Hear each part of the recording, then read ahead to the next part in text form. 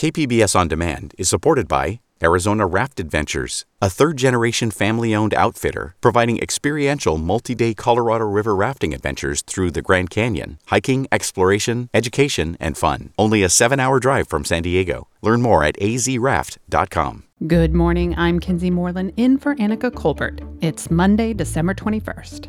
KPBS has obtained records that show the location of all COVID-19 outbreaks in San Diego County since March. We'll hear what those records show. But first, let's do the headlines. The last 3 days of COVID-19 numbers have been grim. On Friday, San Diego County reported another record number of cases, 3,611. Saturday, the county reported 2,509 new coronavirus cases, and on Sunday, our county added another 3,493 new infections. The county's totals are now nearly 123,000 cases and 1,280 deaths. Meanwhile, a San Diego judge cleared the way last Wednesday for restaurants to reopen for more than just takeout. And some local eateries immediately did just that. They reopened right away. But then 2 days later, on Friday, an appeals court stayed that decision after lawyers for the state filed an emergency challenge. So restaurants must again abide by the state's health orders and cease indoor and outdoor dining immediately. But some restaurants have decided to stay open despite the latest judgment. Some owners making public statements about their refusals to follow the orders. The original lawsuit behind all the opening and closing confusion, by the way, was filed by 2 San Diego strip clubs, which originally won the right to remain open. Lawyers in that case have until Wednesday to file any opposition to the state's latest filing. From KPBS, you're listening to San Diego News Now. Stay with me for more of the local news you need. Hi, I'm Bill Hohen. And I'm Ted Hohen. Over the past 50 years, our family has brought many world-class dealerships to Carlsbad, including Mercedes-Benz, Porsche, Audi, Honda, Acura, Jaguar, and Land Rover. That's right. This year we're celebrating 50 years in Carlsbad. So on behalf of the entire Hohen family, we want to thank San Diego. Throughout the years, we've taken tremendous pride in meeting and even exceeding our customers' automotive needs. We value the relationships with our clients and look forward to serving you for years to come. We invite you to visit one of the Hohen Carlsbad dealerships or hohenmotors.com.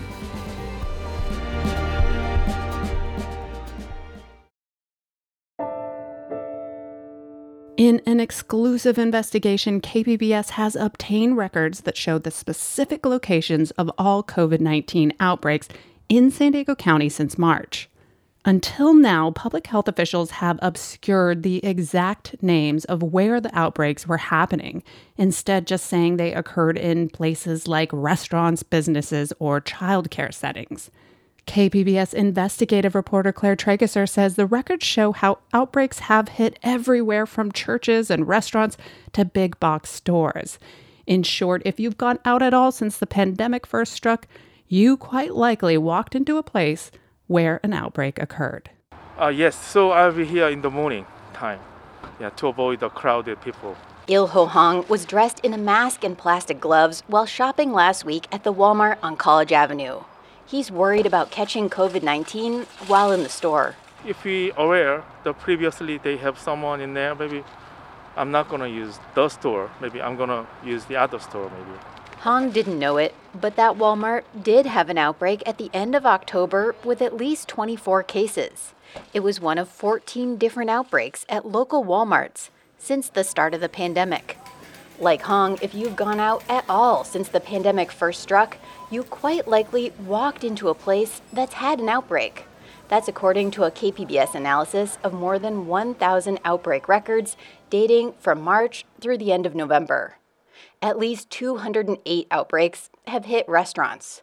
Popular chain restaurants like Olive Garden, Cheesecake Factory, Denny's, and the Broken Yoke Cafe have each had multiple outbreaks. At least 125 outbreaks have occurred in large retailers and grocery stores like Costco, Target, Home Depot, Trader Joe's, and Walmart, according to the records KPBS obtained. A Walmart spokeswoman responded in a statement that the retailer has taken steps to make the shopping experience as safe as possible. During this challenging time, we're working to balance health and safety concerns while still meeting the needs and expectations of our customers and associates, she said. However, just because you visited a place that had an outbreak doesn't necessarily mean you are exposed to the virus and doesn't mean you can catch COVID-19 by going there now.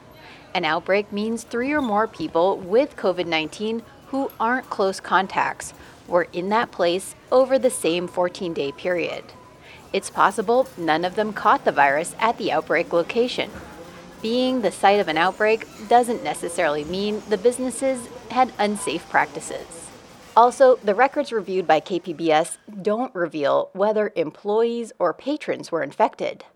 That means it's hard to say how the virus might have spread, says UC San Diego epidemiologist Rebecca Fielding-Miller. If it's 9 staff members who are all working in the kitchen together, and you have 9 people test positive within a 14-day window, my initial assumption would be that those are connected. On the other hand, if you have 9 people report that they happen to be in a Walmart in Chula Vista within a 14-day window because they were grocery shopping, that I think you would have to narrow down to a much more specific window. You'd have to be able to say those people were all grocery shopping between 2 and 5 p.m. on Wednesday. She also says context is important. A higher number of outbreaks at retail chains is likely partly because they have multiple locations, more customers, and more employees. So you wouldn't say, Otay Mesa has only had 1 outbreak, but Denny's has had 5, therefore Otay Mesa is safer. But the records do show you're far more likely to be exposed to an outbreak based on your living circumstances or your behavior. For example, 24% of all the outbreaks occurred in nursing homes, jails, rehab facilities, and shelters. At least 136 outbreaks occurred in just 5 lower-income zip codes in East and South County, which have high numbers of essential workers. And at least 86 outbreaks happened in the Pacific Beach and Gaslamp zip codes, 2 of the county's biggest party spots. This is the first time the public has seen the list of specific outbreak locations for San Diego County. County officials have kept them secret, instead only listing outbreaks by category, such as bar/restaurant or business. KPBS obtained these records, and county officials have thus far refused to comment on our findings. When KPBS and other news outlets sued to get the records, the county argued that businesses and other organizations would not report outbreaks if detailed records were made public. We lost that lawsuit, but are appealing. Frontline employees and union representatives interviewed by KPBS agree that detailed outbreak records should be made public. Who feels safe at work when they're dealing with the public? No, they're very afraid. Jaime Vasquez is with the union that represents Costco employees. Especially now with the Christmas shopping, you have packed warehouses almost on a daily basis. He says Costco is allowing half capacity, but argues it should be classified as retail, which would keep it to 20%. The store did not respond to a request for comment. Devin Hannigan works as a supervisor at Vons on Balboa Avenue. He says it's important for the public to know where outbreaks are happening. Every man and woman who works for this company should be able to evaluate their own risk and be able to come up with an idea of what's too much. And that story from KPBS investigative reporter Claire Trageser. To search our database of outbreak records, go to kpbs.org/outbreaks. KPBS investigative assistant Katie Stiegel contributed to this report. San Diego County healthcare workers received the first doses of a COVID-19 vaccine from Pfizer last week, and a second emergency-approved COVID-19 vaccine developed by Moderna should be heading our way soon. County Public Health Officer Dr. Wilma Wooten and Health and Human Services Director Nick Mascione spoke with KPBS health reporter Taryn Mento. They provided an update on the rollout and discuss what challenges are ahead. How has the rollout gone so far? So far, it's gone very well. As you know, we've gotten just over 28,000 doses. And the vaccinations came into the county because this Pfizer vaccine had to be stored in an ultra low temperature freezers. So the state identified 3 what we call pre-positioned locations, which include UCSD, Ray's, and the county. And the county accepted the vaccinations for those facilities or healthcare systems that did not have that freezer capacity. Talking with some of the hospital CMOs, talking to my own medical director, County Psych Hospital, just the amazing turnout. We didn't know, or, people are going to show up, and it's been done in a very calm and orderly way, but with great urgency. And so I can tell you, like for County Psych Hospital, in our first day when we scheduled, I think with the exception of a handful of folks that we had to reschedule, almost everyone else was there. We got their vaccine. And another encouraging word that I've heard healthcare providers say, that the vaccines being available gives them hope. Was there an unexpected challenge, that came your way, and how did you work around it? The challenge is that the way that vaccine arrives is for us, for our hospitals, 13 hospitals or so, 4 of them are getting it directly, and then 9 come through us. So it'd be nice if it was one air traffic control, but we have multiple, and so it requires that extra challenge of communicating to make sure that we're getting our fair share of vaccine into the region. And so that's communicating with our hospital partners, which has worked great. Will that continue to be the case with Moderna? So right now, I don't explicitly know that, but we'll know more next week. Is that when you expect to know more about when the next Pfizer shipment would be and when the first Moderna shipment would be? Or do you have any indication of how much it could be or when for either of those vaccines? Well, if things go the same way that they went this past week with the approval process, we should get the Moderna early in next week. I'm not sure exactly when the second allocation for the highest risk of acute care and psychiatric hospital employees is coming, but we anticipate that in the coming weeks. The next group in the second tier of Phase 1A is skilled nursing facilities. Is that going to be handled by the county or the state, or is there overlap there as well? The CDC has partnered with pharmaceutical industries, particularly CVS and Walgreens, to provide vaccinations at long-term care facilities, including SNFs. And then the states then work with those entities in their state. So CDPH is working with those 2 entities in California, and then those entities will be contacting the long-term care facilities. And if there is support that is needed by the county, then we will provide that additional support. As we speak, we have a whole team focusing on and trying to determine who is remaining that's not covered by the pharmacies, so that we can then reach, and then this is an in-reach, because in these facilities, they can't come to a site, right? We have to go into them. So we're working on, and we'll be releasing pretty soon, really novel approaches, activating our workforce that, remember, can only be licensed physicians or nurses or paramedics or so forth. So being as creative in our ways of the workforce that we have to get into these facilities, many of which who do not have a nurse. And that was KPBS health reporter Taryn Mento speaking with the County Health's Nick Mascione and Dr. Wilma Wooten. Tune into KPBS Midday Edition at noon today for an extended version of the interview, or go to kpbs.org to see the full transcript. Coming up, the election shakeup in San Diego bodes well for the future of mass transit in the region.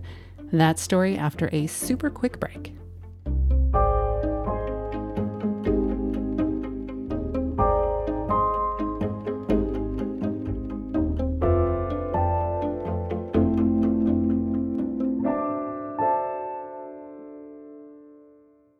KPBS On Demand is supported by the Museum of Contemporary Art San Diego, offering visitors to the La Jolla campus special exhibitions, collection galleries, coastal vistas, seaside dining, and more. mcasd.org. Local environmentalists believe that the key goal of ending urban sprawl and finally getting people out of their cars and onto electric buses and trains is now an actual political possibility. And that is because progressive Democrats succeeded at the polls last month. So, will mass transit win out over expanded freeways?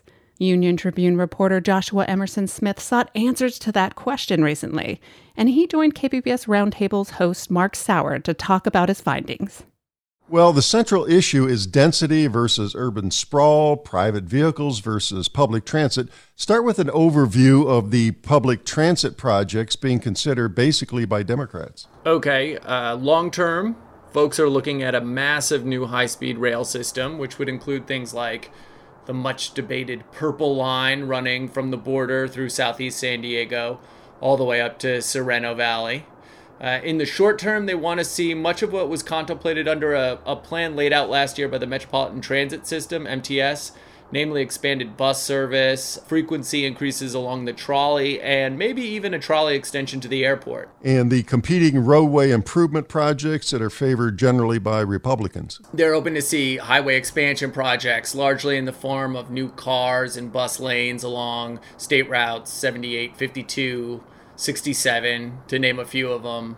It should be said, though, that Republicans like Supervisor Jim Desmond have signaled support for the transit upgrades as long as they get their freeway projects. And the projects were promised under the previous tax increase Transnet, which they point out. So they say, well, we'll support the transit stuff as long as we get our highways. Yeah, now it gets complicated. That brings up my next question. What's the cost going to be for either wave of transportation upgrades, and how will the money be raised? Right, so we're talking about a lot of money. Sandag has quoted the $177 billion price tag over 30 years, and that's a pretty significant jump from the agency's last attempt at raising taxes.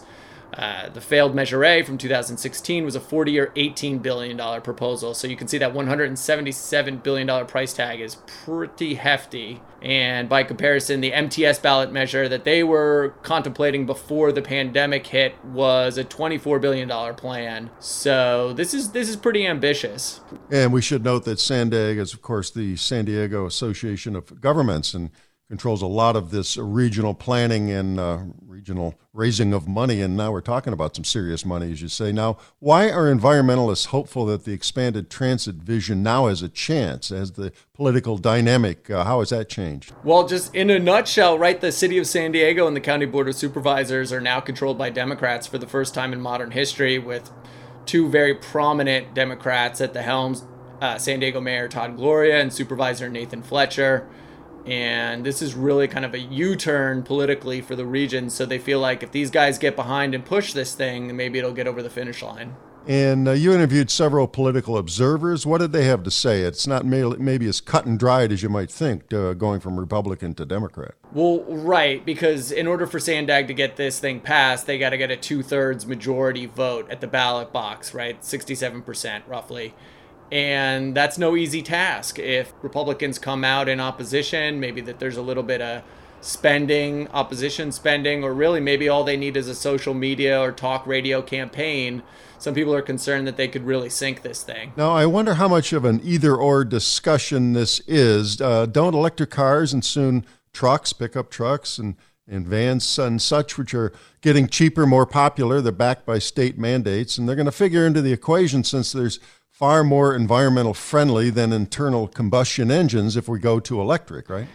Okay, follow me on this one if you can. I mean, this is something that Ron Roberts, the former supervisor and Sandag chair, used to bring up all the time. He'd say something to the effect of cars and trucks will eventually be clean, so we need to focus largely on maintaining highway infrastructure. However, Sandag is under pressure from state officials, namely the California Air Resources Board, to meet specific targets for cutting greenhouse gas emissions from personal automobiles. And they're pretty far from hitting that target. And the Air Board makes a big point of saying that that target takes into account reductions from clean vehicles that will come online in the future. And so people like the head of Sandag, Hassan Akrada, say, we really got to meet these state mandates. And the only way we can do it is if we dramatically expand transit. Yeah, it really does get complicated. And, I know there's a tremendous debate coming.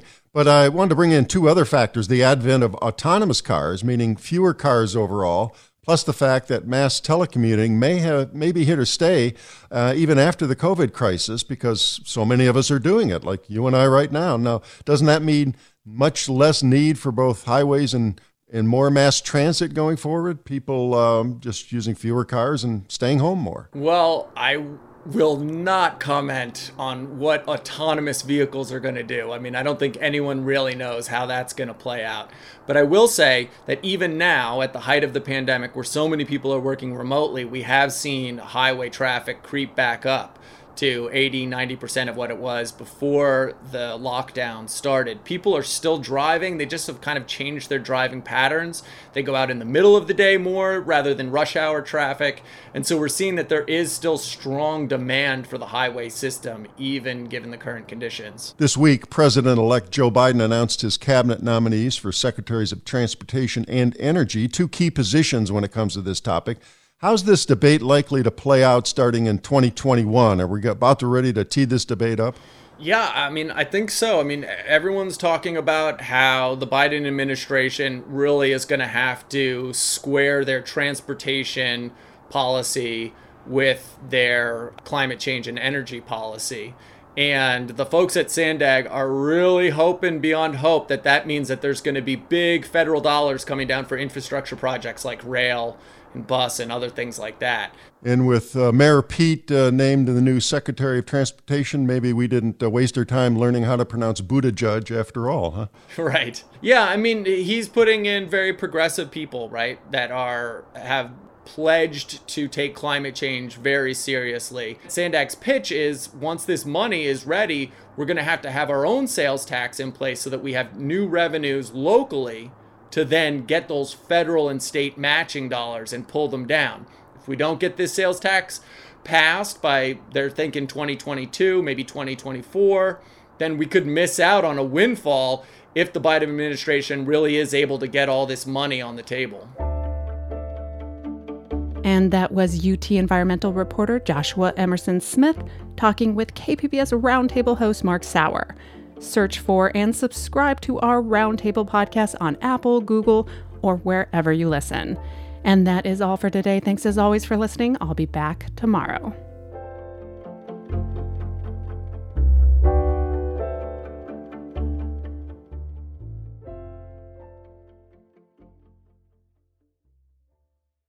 KPBS On Demand is supported by the Museum of Contemporary Art San Diego, offering visitors to the La Jolla campus special exhibitions, collection galleries, coastal vistas, seaside dining, and more. MCASD.org.